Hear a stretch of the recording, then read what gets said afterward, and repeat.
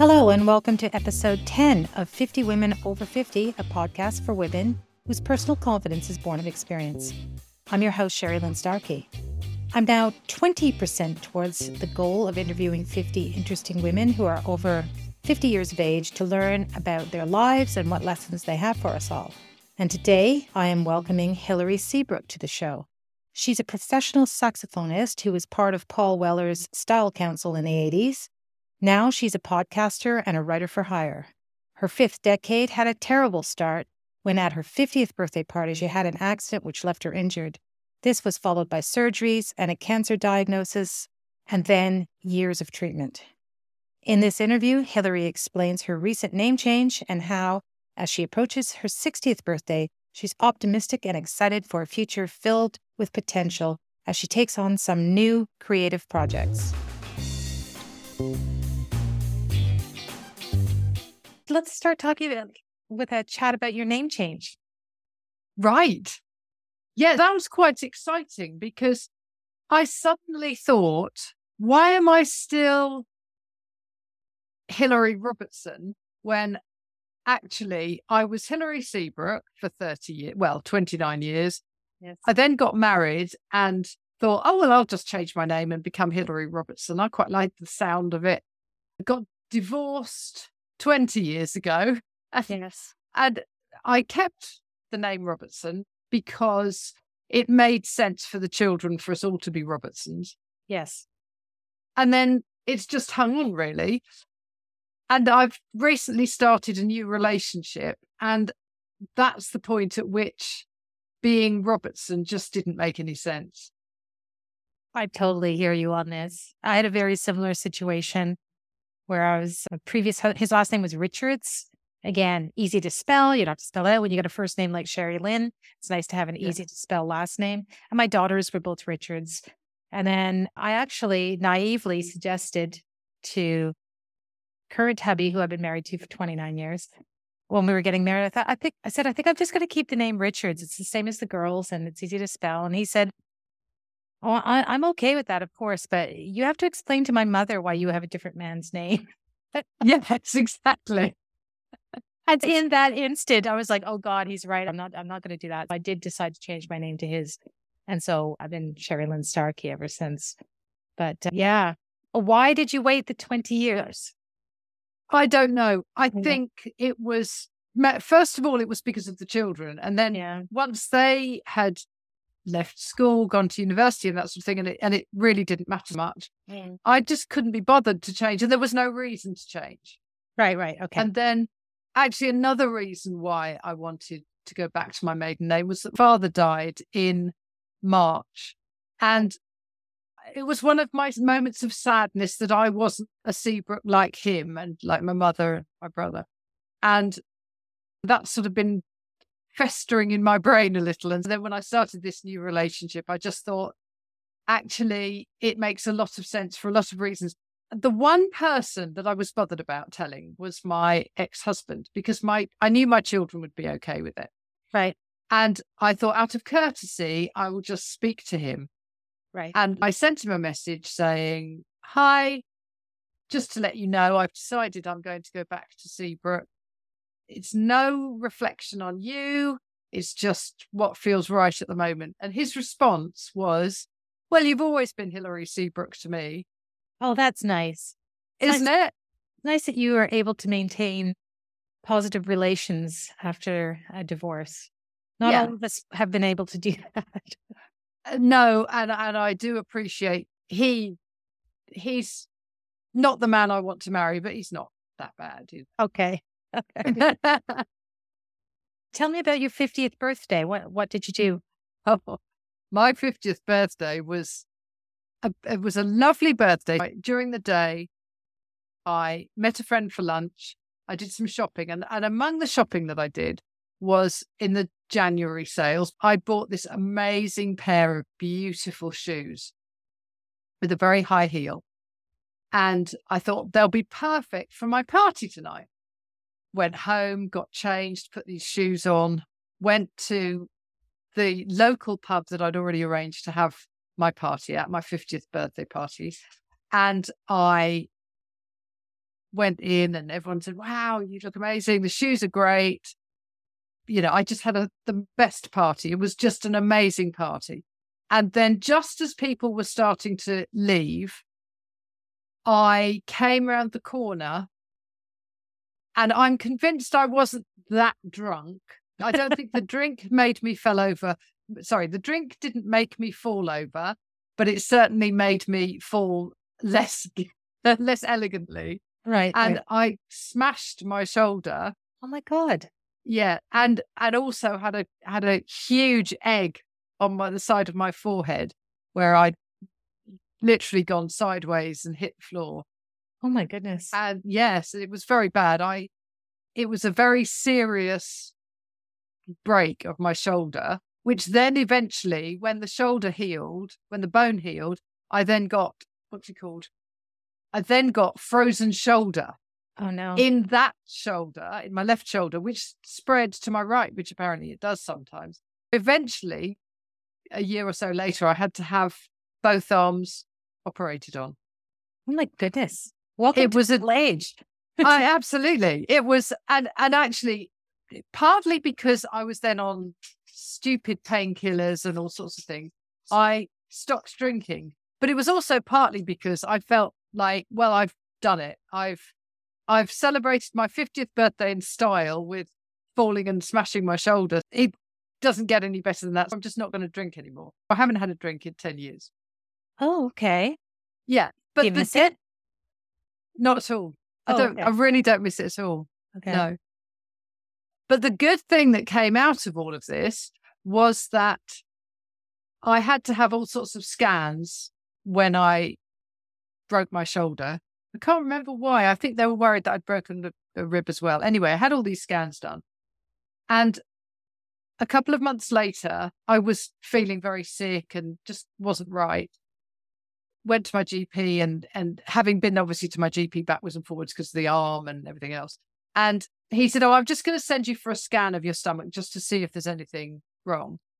And they found on the outside of my stomach, inside me, but on the outside of the stomach hanging down. And by comparing it to the scan that I'd had in January, they were able to see that it had grown, and they were able to measure how much it had grown as they realized this was something serious. Whereas otherwise, I think they might have just left it. Oh my. It was a good thing that I had that scan done in January, because otherwise they wouldn't have been able to compare it and see what was wrong. And it actually ended up being cancer, and I had it operated on and then had it operated on again 3 years later. I've had a bit of my 50s have not been fantastic. But my goodness. Never mind. And how are you now? I'm great now. I'm really, really good. I had 4 years of really being quite unwell, but I've had more than 5 of actually being all right. So yeah, I head into my 60s really fit and healthy, And did these shoulder injuries impact your ability to play music? Yes. I didn't play for,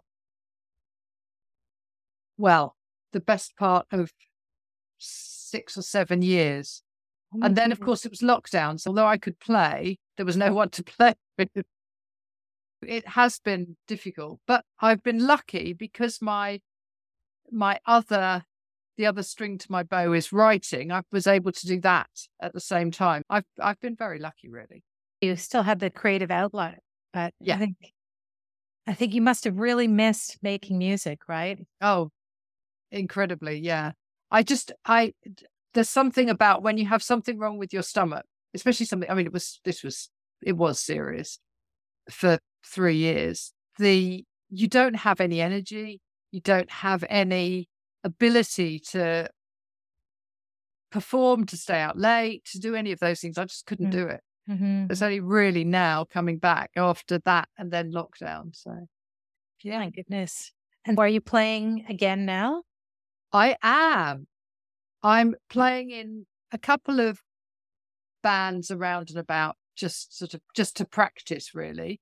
But then I've got this really exciting musical project that we've started a little bit of, but we're really going to start properly in January, which is with an old friend of mine so I need to explain really, because I played sax with Paul Weller in the Style Council. Yes. In the early 80s.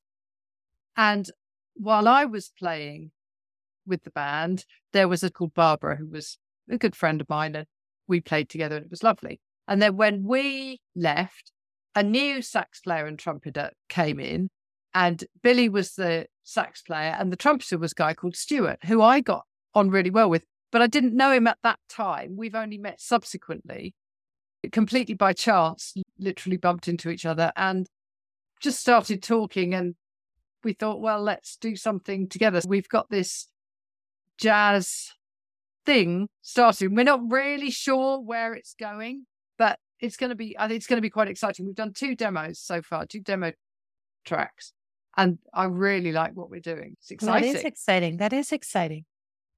Yeah. You're ending your 50s really on a note of optimism and full of hope for a fun future. Yeah, I'm entering my 60s full of excitement, and my 50s have been a real, how do I put it? There's been a sense of me becoming me. Through all of the illness that I had and the changes in my life, I have become me, which I think is marked by, at 59, changing my name back to my maiden name. Yeah. Yes, my 60s are going to be great. I've decided. Fantastic. What advice would you give your 30-year-old self? Live more. Enjoy what you're doing more.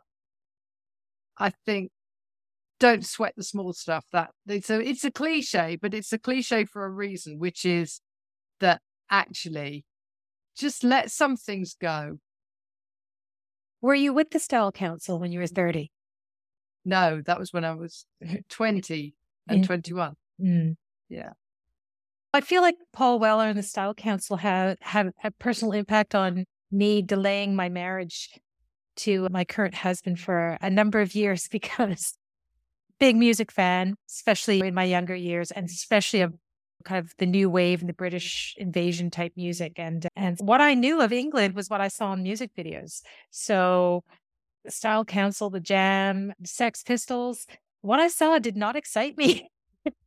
Like it looked like there was never any sun. It was raining all the time. It was super urban and people weren't very happy or having fun. And so the first time he asked me to marry him, I was like, I'm not going to live in England. No. No. And so we eventually did get around to it. He did talk me into it. And I moved over there in 1993. But I think the first time he asked me to marry him was like 1988, I think. Maybe 89. And no, I was surprised when I moved to England, and it was, not misty all the time. No, we've had sunshine. The sun does shine here sometimes. Yeah. But all those videos of the era, that was all kind of doom and gloom, and yeah. I feel like Paul's kind of opened it up since then to a lot more kind of optimistic view of his country. Yeah. From those days, for sure. You're doing some music right now for fun, but I know that you're also podcasting. Tell me a little bit about the podcast.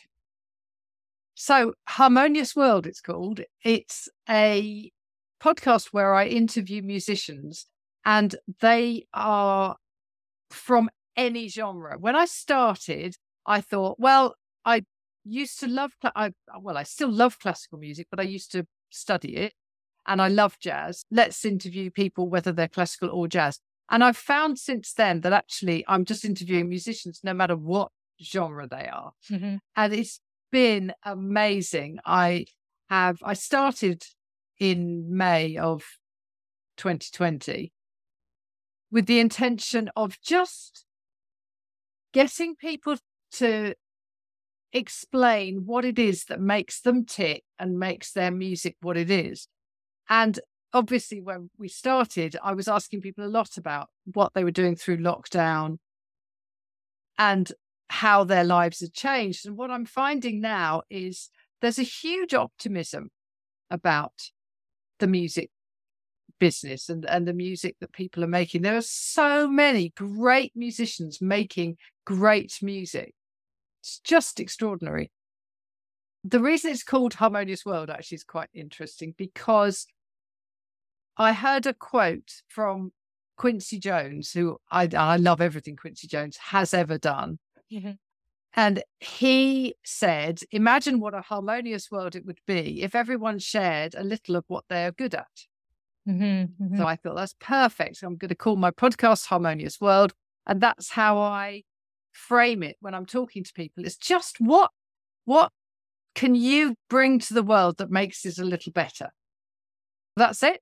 And how many musicians have you interviewed so far? Well, I'm on episode 132 now, my. but some of them have been duplicates. I've got 4 or 5 people who I've interviewed a couple of times because they've had new albums out, they've done different things. And how did you get interested in podcasting? Started about three and a half years ago, doing a little radio show on a local radio station, just a community station, which sadly is no more. But I suddenly realized that I actually quite enjoy it. And I quite enjoy the interviewing people like this, like as we're doing now, just talking face to face. And I started doing that, as I say, on the radio show, the radio station. And then I thought, actually, a podcast gives me a little more control than the radio station did. And it's a bit, you hold your own feet to the fire, because I have to find the guests. I have PR agencies that I work with and that sort of thing, but I have to decide who I'm going to interview and schedule it and all of that. So which I really enjoy. So yeah, it's good. Yes, I really love podcasting too, as you can tell. And I feel like there's going to be nothing but growth for podcasting. I know like one of the things that you've discovered is how many doors it opens for you, like how many relationships, how many new people that you get to meet and make contact and have like a real relationship with, right? That's one of the things I love about it. Yeah, for sure. And actually, one of the things that I've found is that I'm now, as we've moved out of lockdown and gigs are starting up again, for instance, I'm able to go to gigs and meet the people that I've interviewed online before. Yes. And I'm doing some of my podcasts now as live interviews, which has its own challenges, obviously, in terms of sound and that sort of thing. Yes. So, but it's really nice. It's a great thing. Let's move on to the quick round then. So what are you reading, watching, binging? What are you doing these days? I'm part of a book club, which means that every month we read a different book. And I can't remember the name of the book we're reading at the moment. That's the problem, actually. When you read so many books, it's hard to keep them in your head. Sorry. I was going to say, tell me about the book club. What made you decide to join one?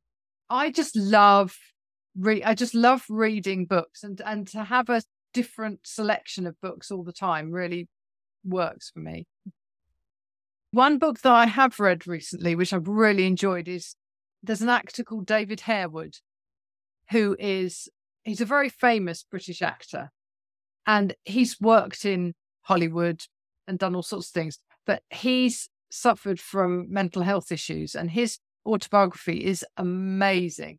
Okay. I read that and really enjoyed that particularly. What role would we know him for? Do you know what? I can't remember. He's one of those British actors that you just see in lots of different things. I'll look it up later and I'll put something in the show notes for that. Okay. And are you involved in kind of community volunteering or anything charitable like that? Yes, I'm part of an organization called Hitchin Creative. And what we do is we act as a central hub for people in Hitchin who are creative. The idea being that we share contacts, we share ideas, we share inspiration, we share frustrations about being creative. And and the idea is to try and promote Hitchin as a creative place, because it is a very creative town. There's a lot of creative people who live here. Well, it's so commutable to London, and Yeah. and I feel like they're making movies and TV shows and stuff in Hitchin now too, as using it as Yeah. backdrop, right? Yes. Yeah. Yeah, definitely. I saw something on Netflix. I was like, just a second. I've shopped in that store. Yeah. Yeah. Yeah. Okay. Is there an app that you couldn't live without? Do you know what? No. I'm one of those people. I love my phone. I'm on my phone all the time. I've got an iPad. I'm on my Mac. I love technology and I love all the things that it can give me, but I also love being in the real world. One of my favorite parts of the day is walking my dog in the morning without anything, without even looking at my phone for ages, and just being able to switch off. I like using the tech for what it can do, but I also like switching it off. Well, I think that you just answered my next question, which is, what is your life hack? It sounds like it must be turning the phone off. Absolutely. Yeah. Is there anything that I haven't asked you that you'd like to share with our audience? I think as I'm ending my 50s, and obviously a lot of your audience are perhaps starting their 50s and a bit anxious about it, I'd say embrace it. I'd say my 50s, although I've had cancer twice, I've had my shoulder operations, I've had all sorts of things that have gone wrong, I've still loved being 50. Okay. Do you have any gigs coming up? No. Okay. I'm waiting for this massive project to start in January, and our intention is to start gigging with that probably in the summer. All right. And I will have links to all your socials in the show notes so that our listeners can find you and follow you. Thank you very much. Episode 10 is a wrap, and I'm already 1/5 of the way on this project. This has been 50 Women Over 50, a podcast for women whose personal confidence is born of experience. Thank you to professional musician Hilary Seabrook for joining me today and sharing so generously the highs and lows and the learnings of her 5th decade. Her optimism about life as she turns 60 is an inspiration to us all. I've put links in the show notes to Hilary's podcasts and socials, along with links to the books, organizations, and other stuff we discuss on the show. And I'm really excited for the next few interviews I've got lined up, and I hope you will join me. These include a woman with a successful career in the building trades, a sex therapist, and a woman living with HIV. So don't miss an episode. Subscribe to the 50 Women Over 50 podcast now. And if you have a second, please drop me a rating or a review on Apple or wherever you get your podcasts. Let's connect and create a whole community of wise women over 50 by sharing a link to the show with your friends and connections. See you next time on 50 Women Over 50. I'm your host, Sherry Lynn Starkey.